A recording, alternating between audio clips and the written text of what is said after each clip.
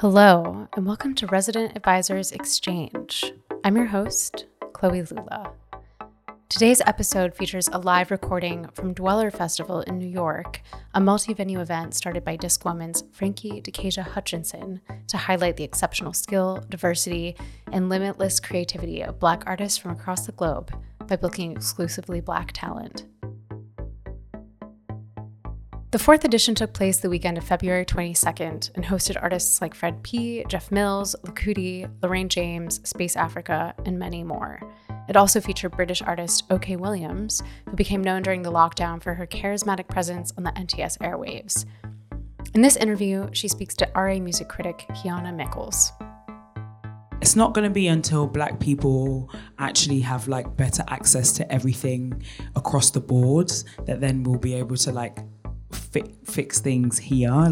Black people need to have better access to education, better access decent everything. I don't even know where to begin, and I don't know how to articulate this properly because it's actually just so deep, and it goes so much deeper than dance music. It goes so much deeper than the club.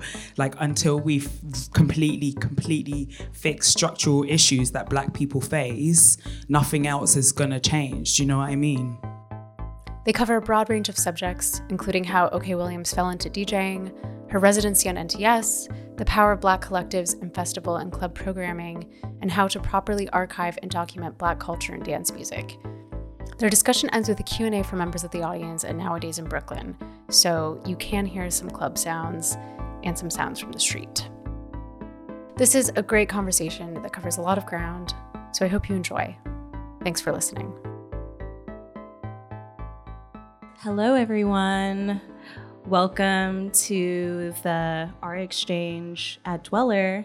Thank you all so much for being here. I know it's been a really long week. You could be napping right now. So I really appreciate every single one of you being here.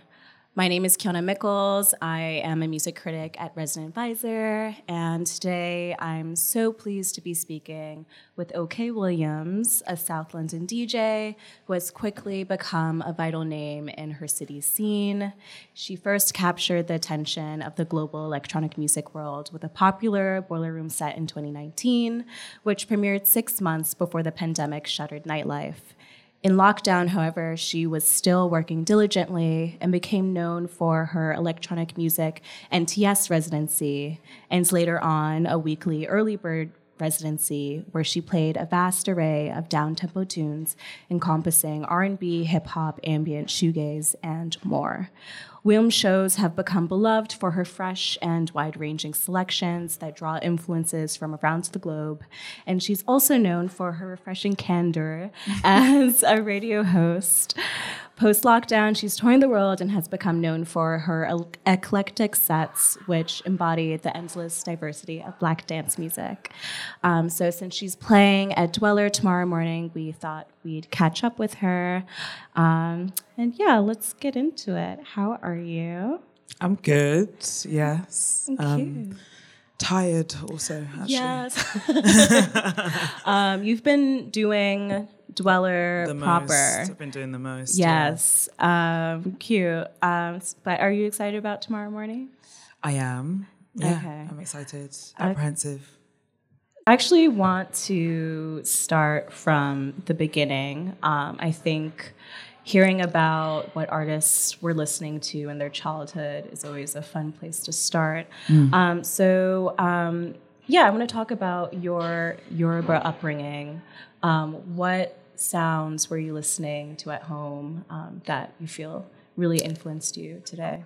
Hi guys. Hey. My dad plays a lot of music.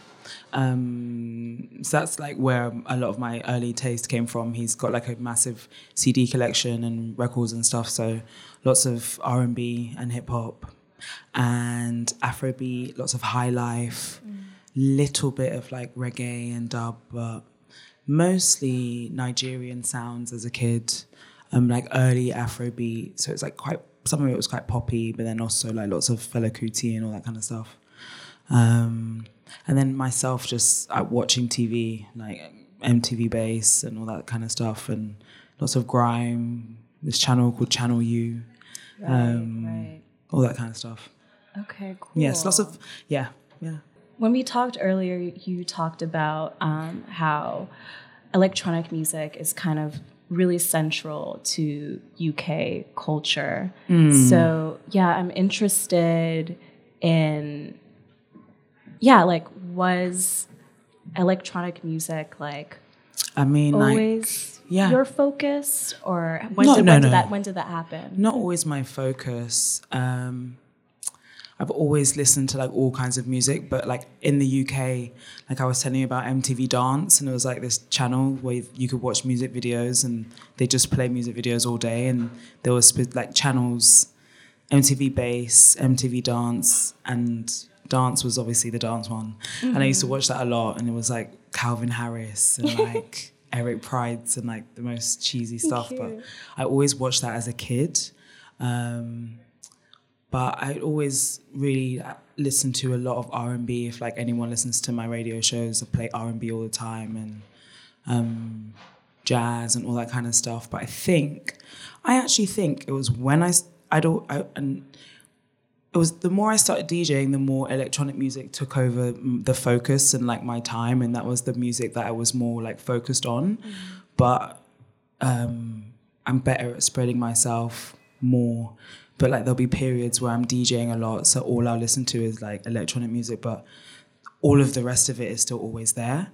I think after university was where I definitely went way more towards techno, and it's when I first went to Berkheim and all that kind of stuff that I was I was always already listening to dance music, but that was when I was really committing my life, literally. Yeah. It sounds like you were a club kid. Would you say that? Yeah, okay. So what shows were you going to? How old were you? The first club I ever went to was Fabric when I was 17, because I was quite. Did you need a fake ID? I used my sister's. It said I was 22 and I was 17. I'm not going to say I look nothing like my sister, but it was very obviously not me. That was the first club I went to. Some of my favorite DJs started out as club kids. So I'm wondering, when you got to the point of, I'm going out a lot. I love dance music. I'm committing my life to it. When did you get to the point where you're I need to be behind the decks? I need to start DJing myself? I kind of had always had the desire to DJ, and I would always watch boiler rooms and stuff like that, and be God, I need to do that. I don't know if I'd say there was a switch. It was more kind of I just really didn't know what I was doing with my life, so I was quite aimless. So I just was let me pick up some hobbies, literally. And was oh, I'm already collecting music all the time. I might as well learn how to mix it.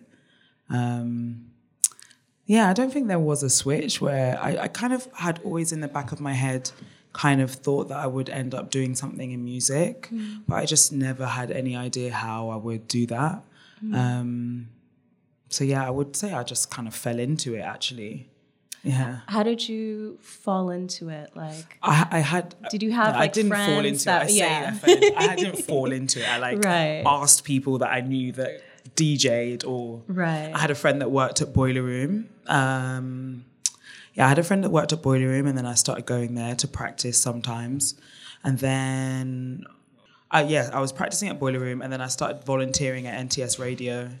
And then all of this happened at the time that I was just practicing and learning how to DJ. And then everything kind of naturally, because I was in the space where I was meeting DJs all the time and chatting to people all the time. So then I just luckily just happened to be in the right place at the right time, literally. Amazing. Yeah. It's funny how you talked about watching a ton of boiler rooms. I mean, I guess every DJ. I always loved watching them. Yeah, I loved watching them. But I still do. I still watch them. They're fun. Yeah. They're a fun time. Fun group activity.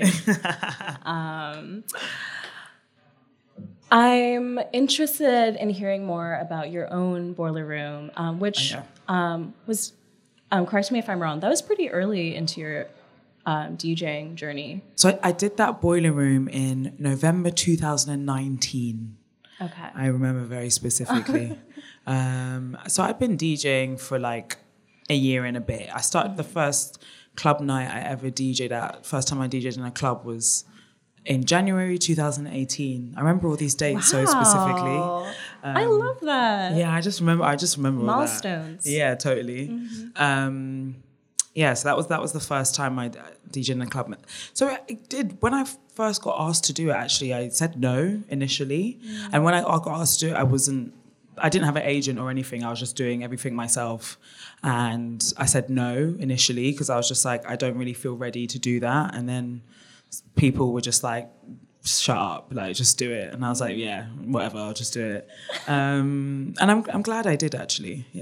Yeah, that was definitely like, you talked about this. That was my first introduction to you. Interesting. Yeah. Yeah, because I don't think that boiler room was particularly popular or I don't want to say it wasn't that good, but I look back at it now and I'm like, oh God, that's terrible. But I don't think it was, at the time, I didn't see it as something that had propelled me that much, but I guess in hindsight, it obviously did. Yeah, I was interested in hearing more about that because, I feel like, at least historically, maybe the reputation of Boiler Room has changed a little in the past couple of years, but typically, like, I understand, like, why you'd say no after just a year and a half of DJing. I didn't supposed want to any be trolls being like, she can't DJ, which they still were anyway. Right. But it's supposed to be, historically, it had been something that you do at the very peak of your career. And, it kind of solidifies, your status as, an established DJ.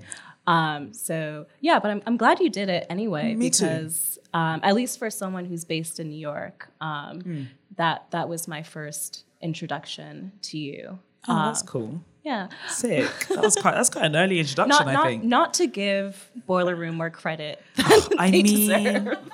I literally was watching Boiler Room yesterday and I was like, damn, this is nuts. It's still doing that crazy thing of making people famous overnight. It's kind of crazy.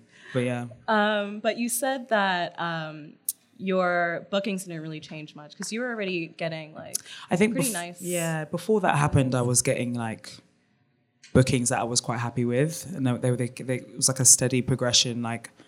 Literally every month, I just get bookings that were a bit better and a bit better. And I was like, oh shit, this is actually happening. And then I did the Boiler Room, but all this other shit was going on behind the scenes. So it was all these things kind of fell into place really naturally at the same time. And it was a really natural progression. And then after all of that, after the Boiler Room, I played Panorama Bar for the first time, but I got the booking for that before that as well.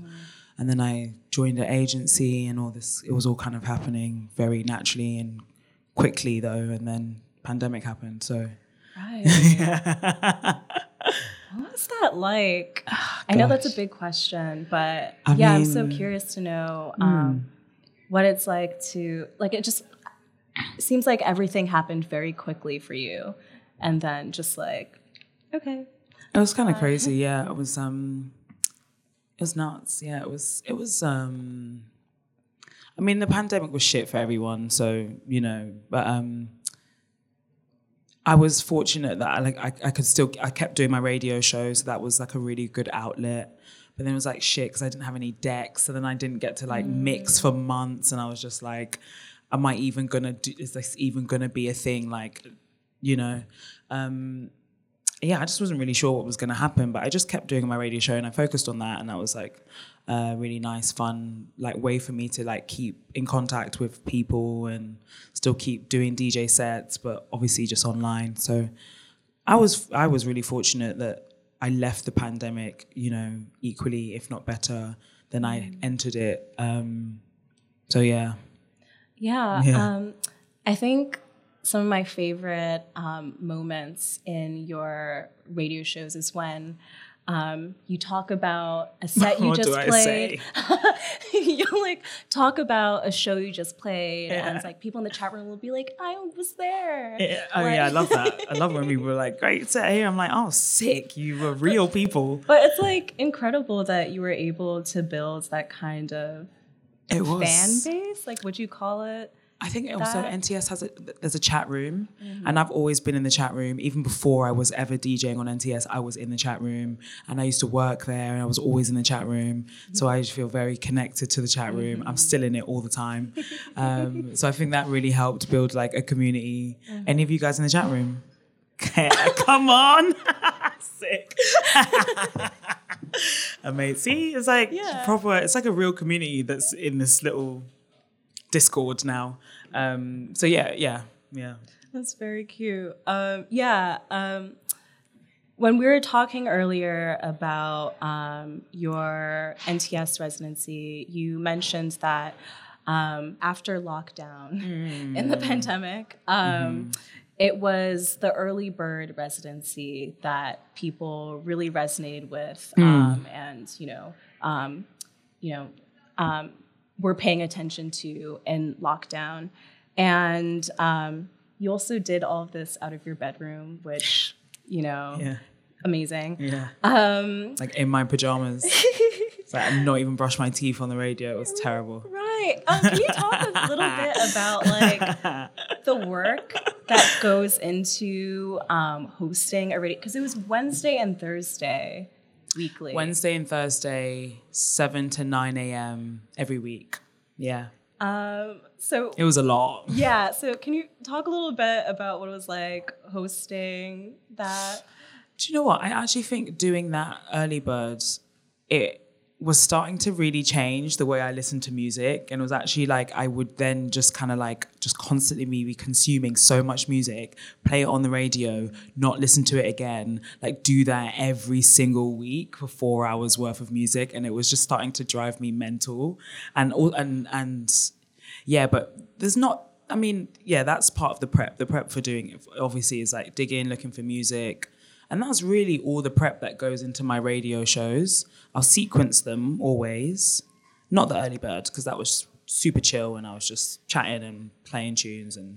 But I did 2 shows during the lockdown. I'd do the early bird in the morning, and then in the evening I'd carry on doing the DJ show that I was doing anyway, where I'd do my mix.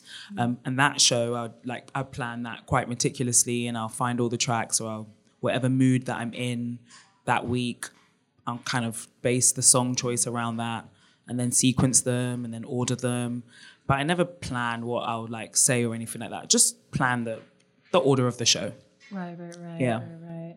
That's something I noticed about your early bird show is that you play a lot of like very new music. Yes.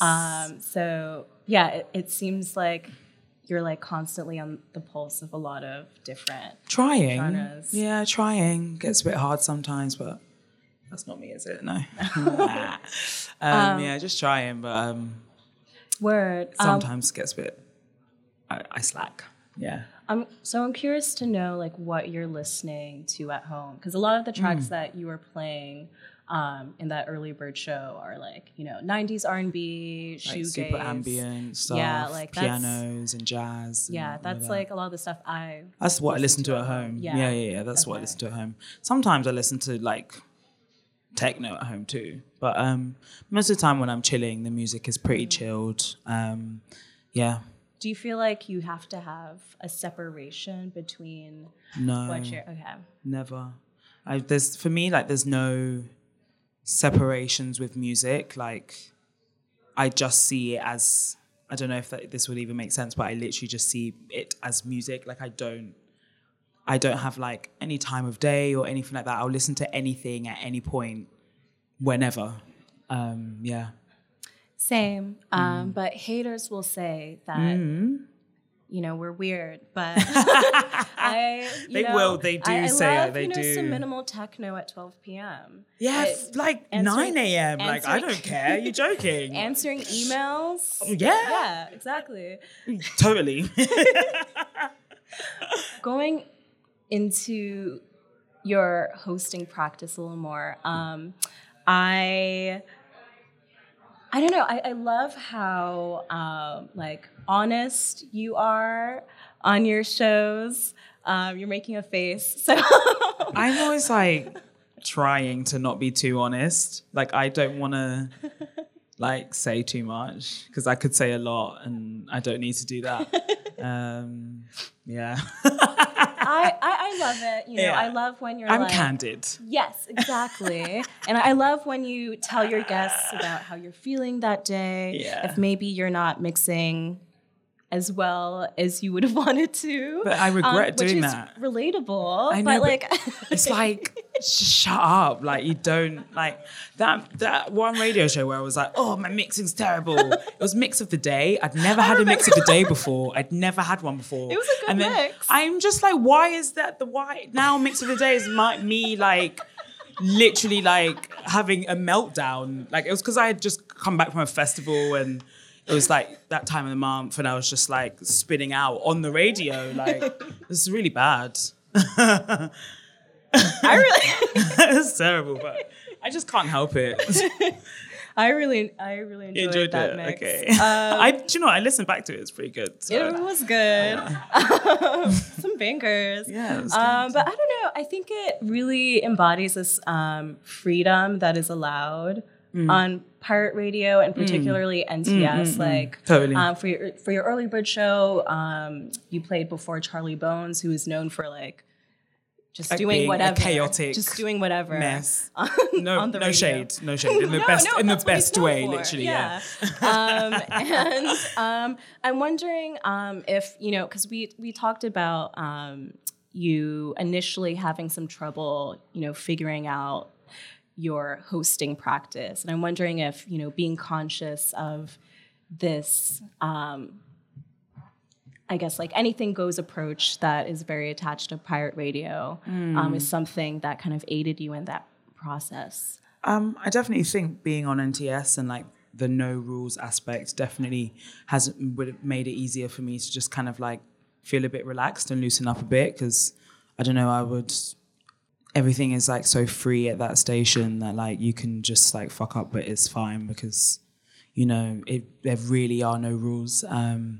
And I think just kind of like working there and watching and then hosting and doing radio with other people that were really good at radio and just like listening and paying attention. And like, I think the only thing that really makes me that good at radio is like, kind of like, I don't know, I can talk freely, but it's kind of like the pace at which you speak and the way you kind of talk and the tone of your voice and all that kind of stuff is, I think, helps to make a show sound really good and quite slick. So I just watched other people and kind of paid attention to what they were doing. But yeah, I like NTS just because, I can say whatever and, cry about my shitty blends and not, it's not a problem. Yeah, exactly. Well, okay, so I know that you plan your radio shows very meticulously. When you're playing in the club, I'm always interested in hearing how people plan for their sets. I feel like when I'm playing, it's like sometimes I'm really nervous. Yes. I'm planning like, very meticulously. But if, I've been playing, just same. like chill gigs, I'm improvising more, and those are usually more fun. So how do you go about that? Same. It's really like, if it's a gig that I'm really nervous for, then I'll plan it quite meticulously, or if it's really long. I've planned this set pretty meticulously. How long are you playing for? 5 hours. Whew. 9 a.m. till 2 p.m. Is that, have you played that long before? I've played for 4 hours loads. Okay. I played for 4.5 hours one time. I played for 4 hours loads, so that's fine, but never 5. It's my longest set. When does it start feeling like I want to stop? Is that what you're gonna ask? Something like that. I knew it. Or we could, make the question more positive. Do you ever like get into like a flow state? Oh yeah. Well, yeah. Okay. Definitely. But then you reach a point where you're like, like flow state stop. is nice, but like after being up there for like 5 hours, I'm like, okay, that was great, but somebody else can take over because also I want to dance. I want to have fun. I want to enjoy the party. There was one set that I did at Discwoman at the end of last year, and that was for like 4.5 hours. It was like 4 hours, but I didn't plan it. I don't know why I didn't plan it, but I was then like really nervous. But that was probably the most recent set I can remember where I really just completely just was at one. Right. Yes. Right. Well, if you're playing all these 4-hour sets, are you going out? Well, after or before? Well, just generally. Am I going out? Just generally? Like, do I go out? Yeah, I mean, okay. Yeah. I mean, there are definitely DJs. Of course, there. Yeah, no, of course. You only see when they're playing. True. So, No, you will see me when I'm not playing also. Okay. Yeah. Okay, that's good because you're, I'm sure, learning a lot from being out. Yeah. I think so. And also, I just love clubbing. So I'm there. Exactly. So I want to talk a little bit about the post-lockdown scene. And you've been playing in Europe for some time now. And when we spoke earlier, you mentioned that certain venues that previously might have excluded certain genres, like club music, a lot of Panorama Bar. Yeah. Yeah. Might have, excluded certain genres prior to the pandemic. Post George Floyd were more receptive to a more diverse range of genres and maybe also a more diverse range of DJs. And I'm wondering if I don't know, I'm calling it post George Floyd diversity. Yeah. Like what you make of that and if you think that is sustainable. I think I've noticed since 2020 and post George Floyd, I think actually a lot of what I notice and what I really want to see more of and what I would hopefully like to do myself is just more Black people having their own platforms, their own parties, their events, their own magazines, and just that's what I've seen in the UK more more POC people taking matters into their own hands, like Daytimers, which is a collective for South Asian people in the UK, and they've started their own festival. And obviously Dweller, we're here. That's what I think that's what is sustainable, because I think personally we can't rely on white people to do things for us. And that's fine. I mean, it's not, but it's fine. So what I am seeing is people just doing it themselves. And I Sherelle, she started opened a studio called Beautiful, which is for Black and queer artists and all that kind of stuff. That's what I think is the most sustainable methods of inclusivity. Certainly. Yeah. And I don't know, I think it is worth noting, like you mentioned, all these POC. I see more DJs initiatives. And stuff. Sorry. Cool. But yeah, I think that people are paying attention to initiatives like Dweller and Absolutely. seeing the value in the fact that people are flying from across the world to see electronic music purely from the source, electronic music with soul that's real and authentic. And I think that, a lot of promoters are maybe trying to capitalize on that. And I'm wondering how you feel. I'm sure you experience this pretty often where you're the only either Black person or Black woman on the lineup. How do you reckon with that? I mean, I live in Europe, so I live in the UK. Like, that is the regular, like in Europe. And I don't know. I think I reckon with that just by turning up and just doing like the best that I can and will every time, and just playing a killer set and just being like, you guys are blind. Can you not see what this is? And watch. I'm not even trying to be disrespectful. I'm not even going to be rude. No disrespect. But like, can you not see, like, you know, the talent that is being wasted and like the mediocrity that you choose to stick with always? But no shade. I mean, you can throw shade. I mean, you're in a safe space. Am I? This is going on the internet? No. That is not a safe space. This is going on Resident Advisor. You were right. Are you joking? It's going on RAs. Safe space. Anyway, moving forward. So can I read you a quote from... A quote from me? Yes. Yeah, okay.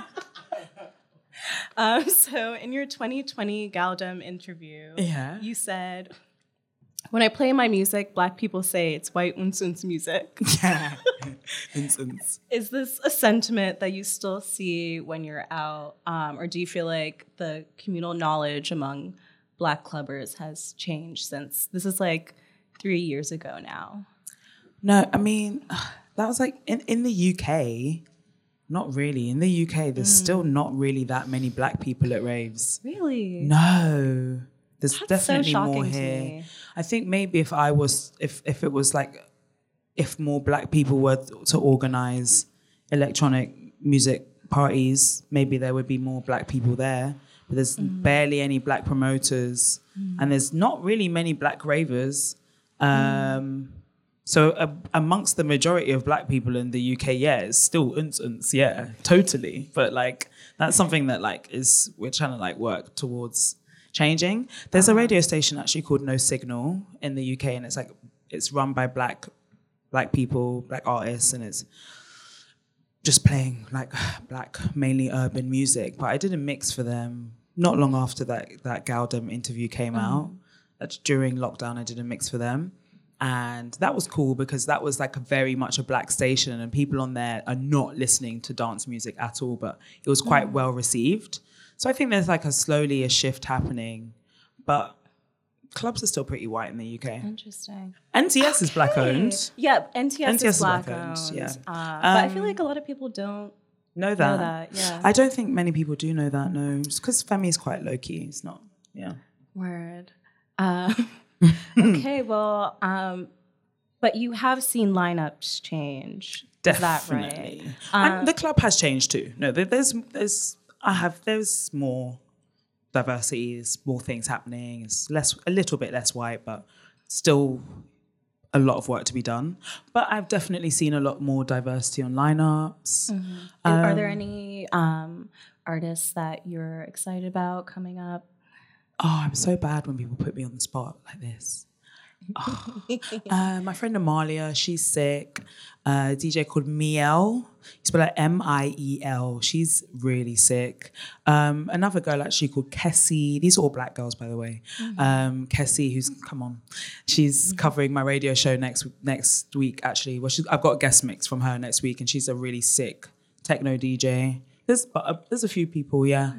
There's a bunch. There's loads, actually. Lots of really, I think also since lockdown and stuff, there's definitely, I think, more up and coming DJs. I feel like before lockdown, there was way more like the 1% and everyone else. Right. But I feel like now it's kind of, there's way more DJs that are kind of getting cool bookings and throwing their own parties and doing cool radio shows and stuff. So yeah, there's a lot of talent. Yeah, the same thing is definitely happening in New York. Sick. Yeah, a lot of DJs kind of just emerged out of lockdown and started getting amazing bookings, which is important. That's cool. Because we need just like newer talent to be excited about. Definitely. So I'd like to talk about, it's not really a fun subject, but touring. Oh, yes. So your traveling schedule has picked up in the last couple of years, and touring as an artist last year just sounded awful, with increased flight prices, crazy airports, just, a lot of canceled shows. I wrote a piece about it, and it seemed very difficult. It was.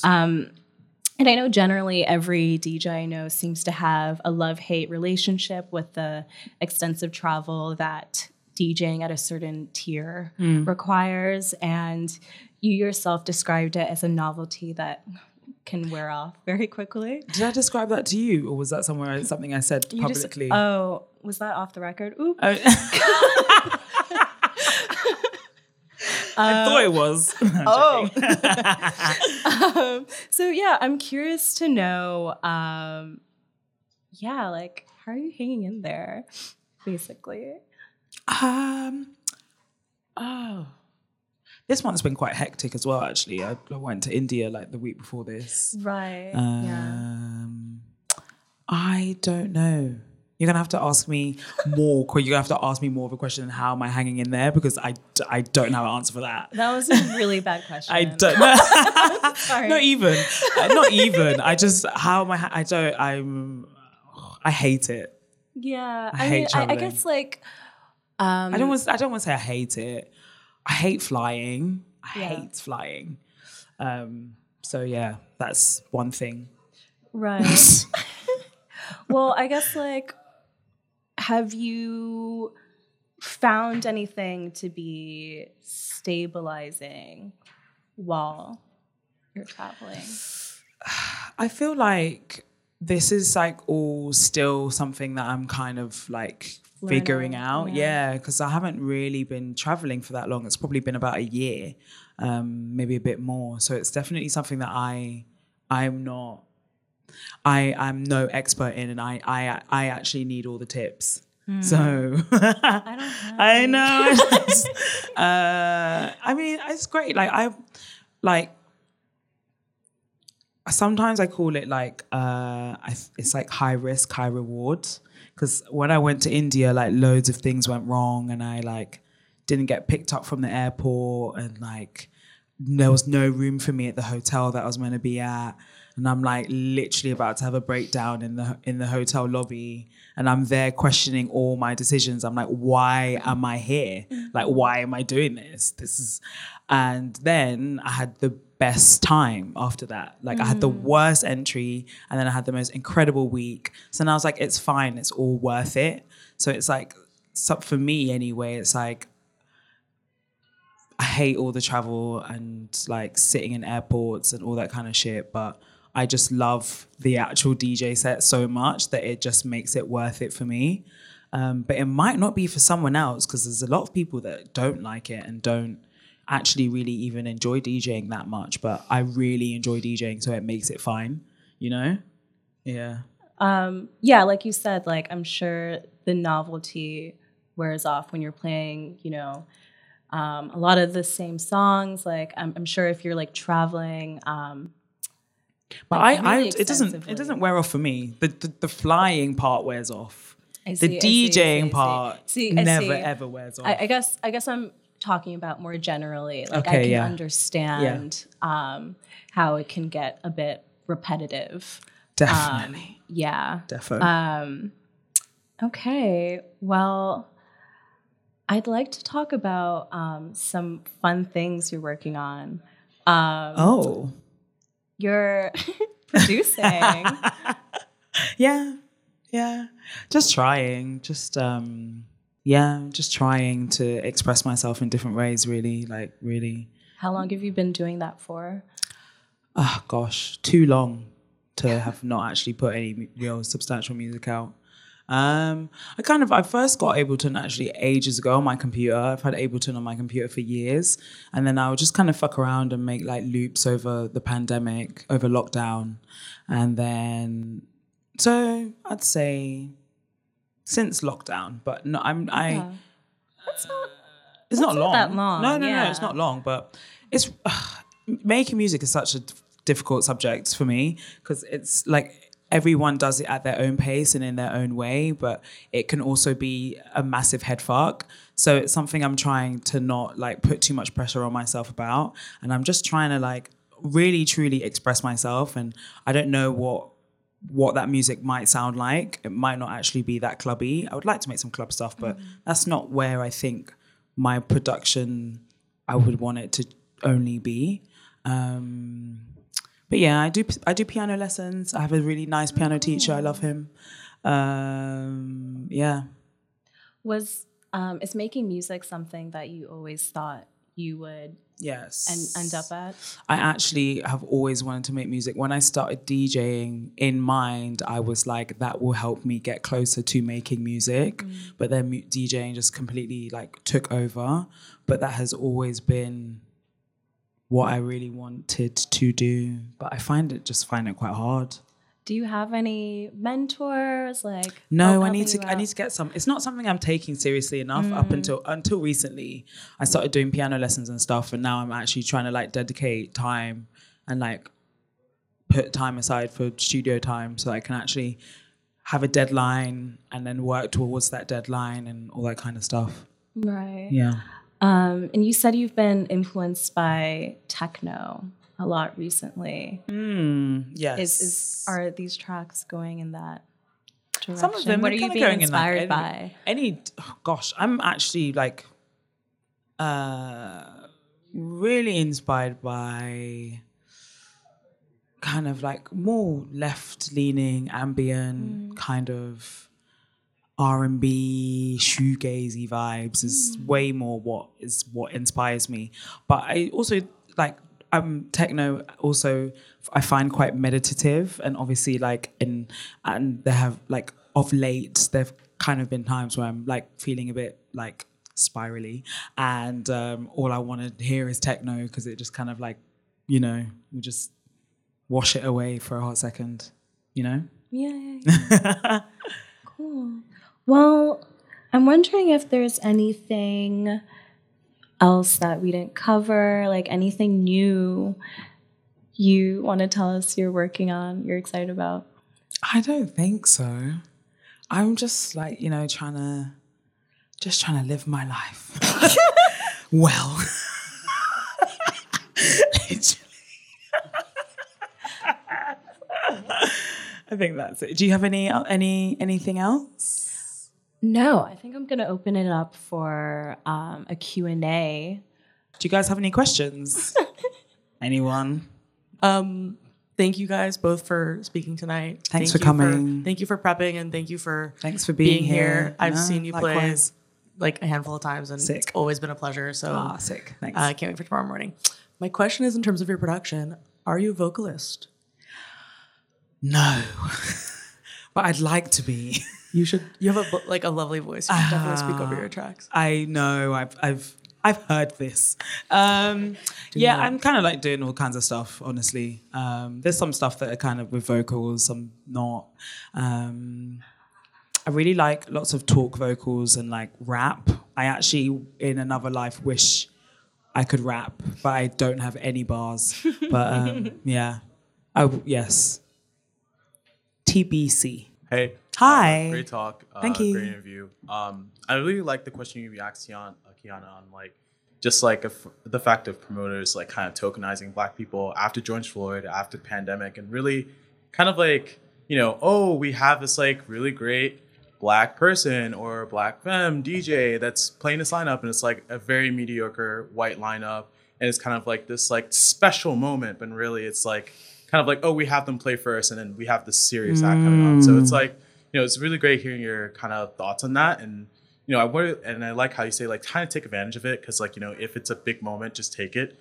But, like, what would you rather say, like, what further things would you say to, like, people who get those, like, it kind of feels like really tokenized in a way. But like, what else would you say take advantage of if they get big opportunities or like, you know, connections and things like that?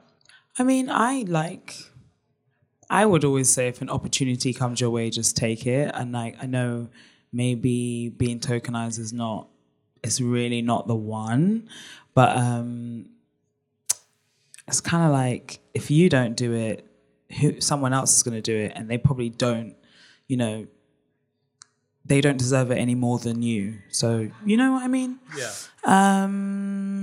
I've always been aware. I know that's happening, and I know that had happened throughout my career, but that's not something I ever really thought about, and it's not something I ever put too much thought into.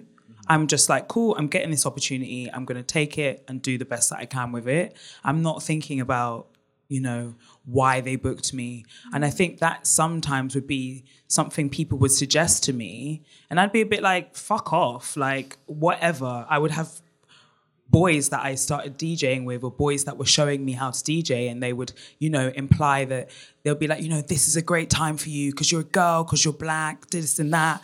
And that leaves I'm like, you're insane to even say that to me. Yeah. But that was something that I would just, I don't care. I'm not thinking about that. I'm just doing my thing. And if they're booking me for that reason, you're right. Well done. Because I'm sick. Do you know what I mean? No, yeah. Just take it. Do you know what I mean? No, yeah. And like, to finally add on to that, like, you know, because it could... I completely understand what you're saying though, and where you're coming from, because I totally get it, but just kind of... No, yeah. I feel like having that mentality is really great, because it's like, I get the gig, whatever. Like, you know, I'm like, either you're getting paid at the end of the night, or, you know, it really propels you. Because like, it can also have like kind of like a mentally... like, you know, kind of overthinking, like, oh my God, like, are they booking me for this or booking for that? And I feel like a lot of promoters kind of like don't, like, either through emails or like just saying, oh, I'd love to book you. It's like, you know, feeling that excitement and really seeing that they're booking you for you and not just like for any other reason. Really, I think you can kind of tell a lot of the time. Yeah. I can always tell, especially, I can tell when I'm getting booked because, you know, I check some boxes, or it's because it's somebody that is actually really interested in me. I think I've been quite fortunate, especially also because I didn't have an agent for a lot of the time that I was DJing, that people came to me because they listened to my radio show, or because they've heard a mix, or they'd seen me DJ. So I think I was quite fortunate that I never really had too many random shitty promoters that were just trying to tick boxes. But I think sometimes when you think about that stuff too much, like, it then becomes like the negative voice in your head, and I don't want to, you know, get too deep, but I struggle with those. So anything like that, I'm just like, okay, that's one negative voice that I'm shutting out, because I'm getting booked and this is what I want, so I'm going to take it as it is, you know? No, yeah, and I think like that's why I really wanted to hear from your perspective, because I feel like a lot of DJs, like, you know, either they're not getting booked as much, or they want to get booked, or they are. There's like always that negative kind of like voice in their head, like, you know, why are they booking me, or things like. And it kind of has a mental toll of like, you know, really, should I be getting into DJ if I feel like this is kind of happening? So yeah, but thank you for answering that question. Thanks for asking. Yeah. Hey, what's up? How you doing? Good. Good evening. Shout out NTS. Yes, come on. Okay, 2 questions. Yes. When you're not listening for dancing, yes, some songs, what are you listening to? Or artists, or whatever. I get my Spotify out. And yeah, I'm going to be annoying. How has your Nigerian heritage influenced your relationship to music? Okay. Yeah. All right, should I answer the first one? First one, there's actually this compilation that I've been listening to by year 0001. Have you guys heard? It's like this Swedish, you know that one? I've been listening to this compilation by this, it's called Rift 2. I'll play it on my radio show, no doubt. And then another compilation, I'll give you 2 comps, and then this compilation is called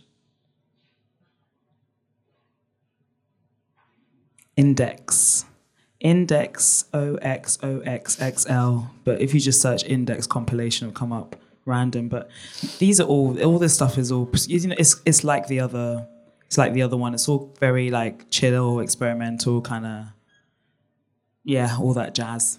And the other question, what was the other question?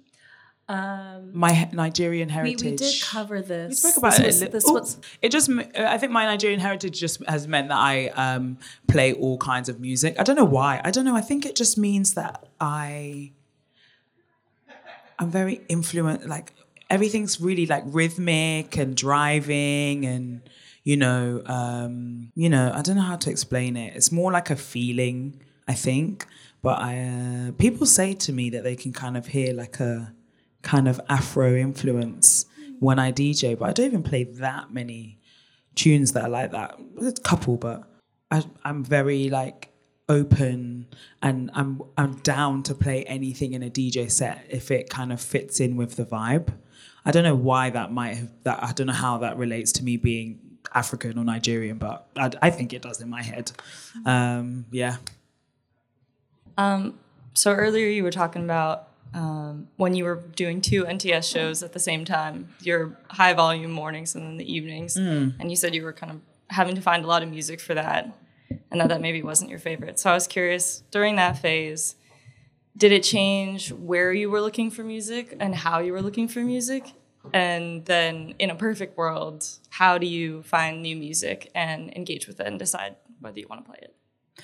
I think doing the early bird, doing a lot of radio definitely changed how I was listening to music, because I was listening to music, it was like there was way more urgency. It was like I have to find new tunes. Whereas like now I don't feel like I have to. I just always want to anyway. I've always wanted to find new music. But I think sometimes doing too much radio then makes it an obligation, which I don't like. So yeah, and it definitely made me just kind of take music in from more places.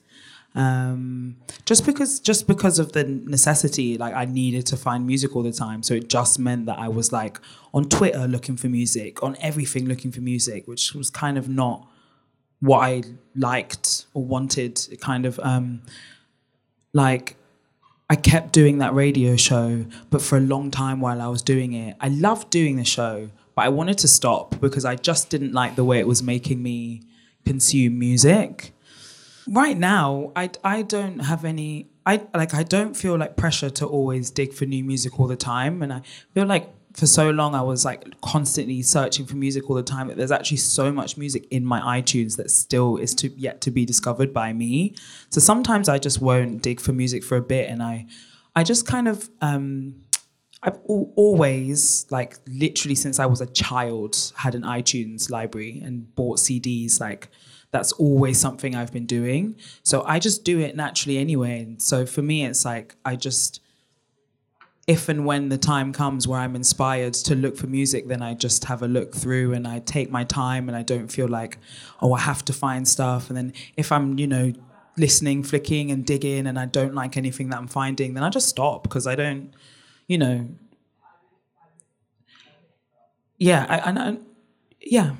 just take my time. I don't really feel any need to, and that's when I think I find music the nicest and the music that's like the best. When I'm not forcing myself to dig for music is when I just come across stuff that really resonates with me. Yeah. Hey, first of all, thank you both for being here. Thank you for being here. Thank you. It's a pleasure. And my guess is that this has probably already been asked, so feel free to be like, just listen back. But I don't know, interesting. Growing up in the States, I feel like I've always had like a huge fascination of like UK dance music, specifically from like, acid, hardcore, jungle, garage, grime. And I feel like I love shows like People Just Do Nothing or like A Boy that kind of like puts you on that stuff. So I guess I'm curious if, just like from your perspective, like what you feel like, your kind of pathway or foray into the introduction of kind of dance music is. And if you already did answer that, I'm kind of curious if you feel like what your relationship is to dance music that might be regionally specific to the UK. I was saying to somebody the other day, like in the UK, kind of like electronic music and raving and stuff, it's kind of like popular culture almost. Like it's really something that we're introduced to from a really young age. People always say to me that I'm like such a UK DJ because I'm very, very influenced by Detroit. Like I've listened to a lot of music from Detroit, but other than that, like most of the music I listen to is from the UK. Like I love jungle, I love UK techno, I love breakbeat and hardcore and all that kind of stuff. So like I'm very, very influenced by UK sounds, and I think there's a lot of them in my, you know, in my DJ sets and all that kind of stuff. But yeah, I think there's like a very specific energy that comes from the UK, and sometimes it's like a little bit dark and I kind of like all that kind of darker leaning club sounds, which I think it can be, yeah, because a lot of that, lots of hard drum, all that kind of stuff is all very UK, yeah, all that jazz. That's way more where I reside. Hi, you mentioned in your talk with Kiana about how there aren't many non-white promoters, more specifically there aren't many black promoters in the UK. And I was wondering first, why do you think that? Obviously you could be as careful in saying that as you want. Why do I think that? Why do you think that? I know exactly why. I mean, like more in like obviously like, you know, racism, things like that. Yeah, of course. But like more in just like, is it because clubs don't like taking risks, things like that? And then second, you also talk about how it's more sustainable to build your own things.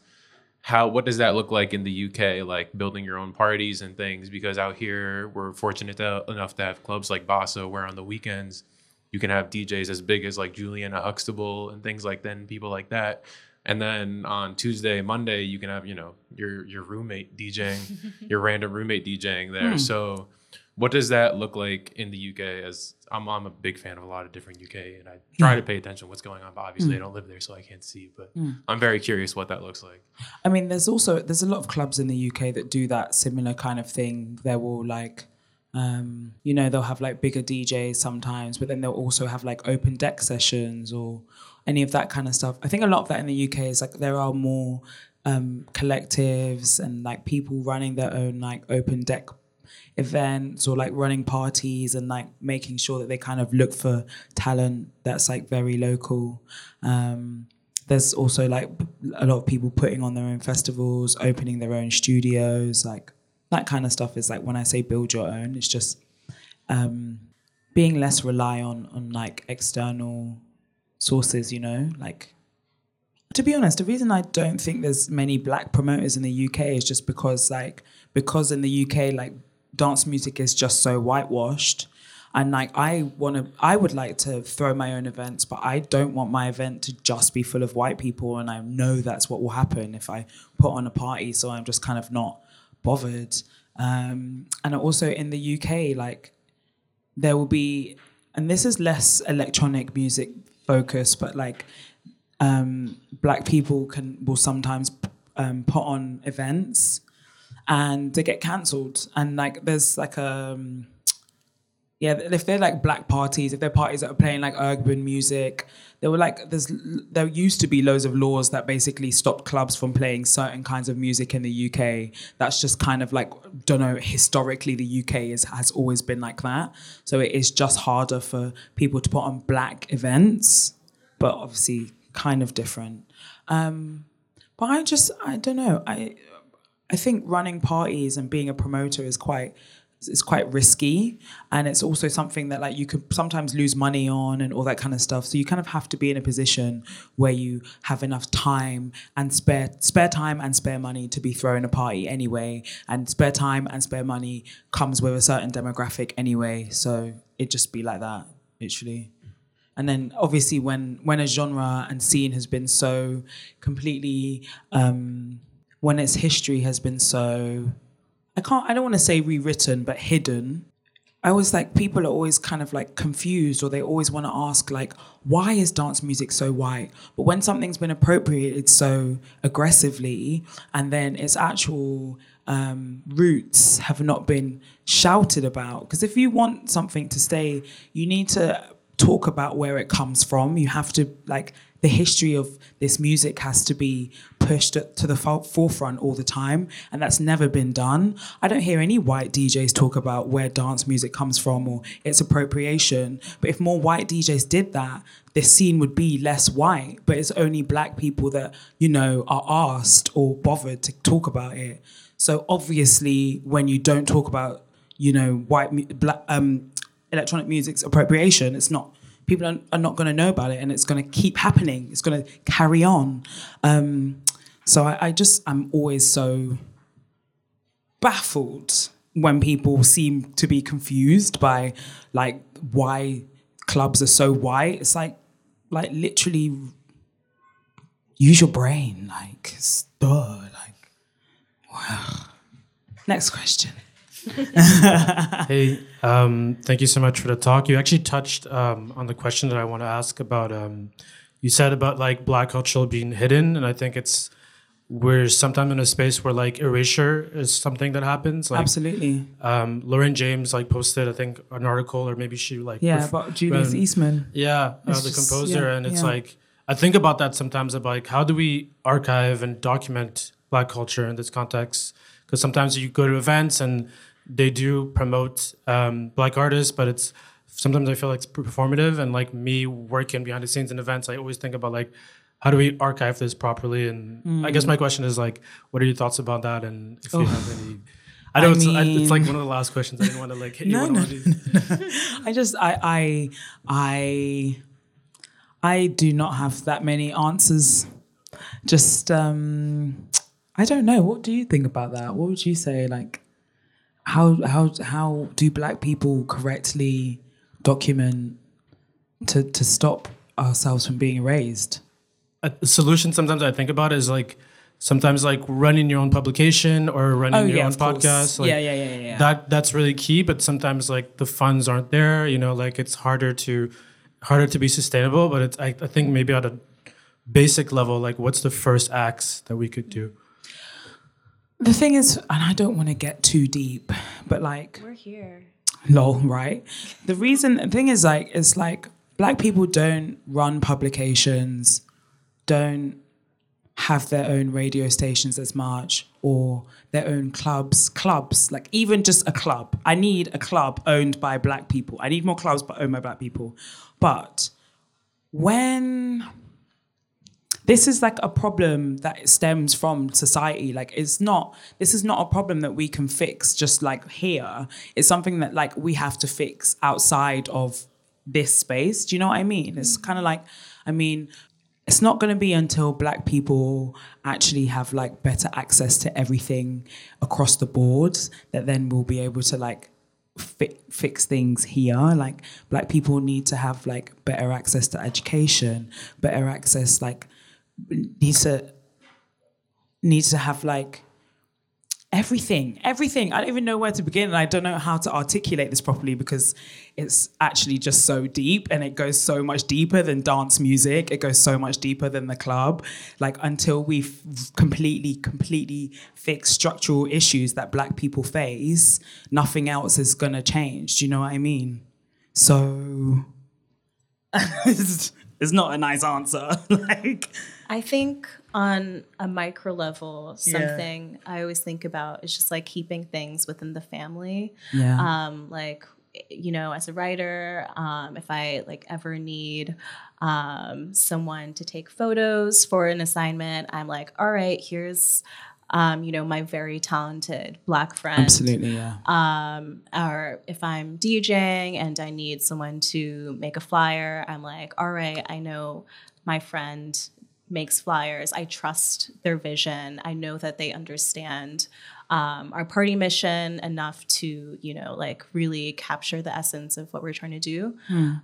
So yeah, that's a good solution. That's like a very like small one. Yeah, but it's a good one. I don't know. I literally just don't have any answers to any of these things. I just can identify the problems.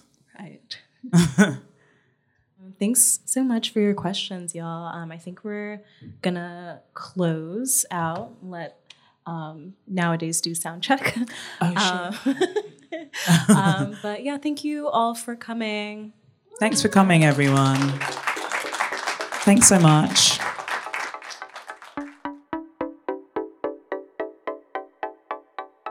Thank you for listening to this live RA Exchange with OK Williams. If you liked today's episode, please subscribe to the RA Exchange for more updates. We're always looking for more ideas for interviews, documentaries, and series, so give us a shout at exchange@ra.co if you want to work together. Until next time, take care.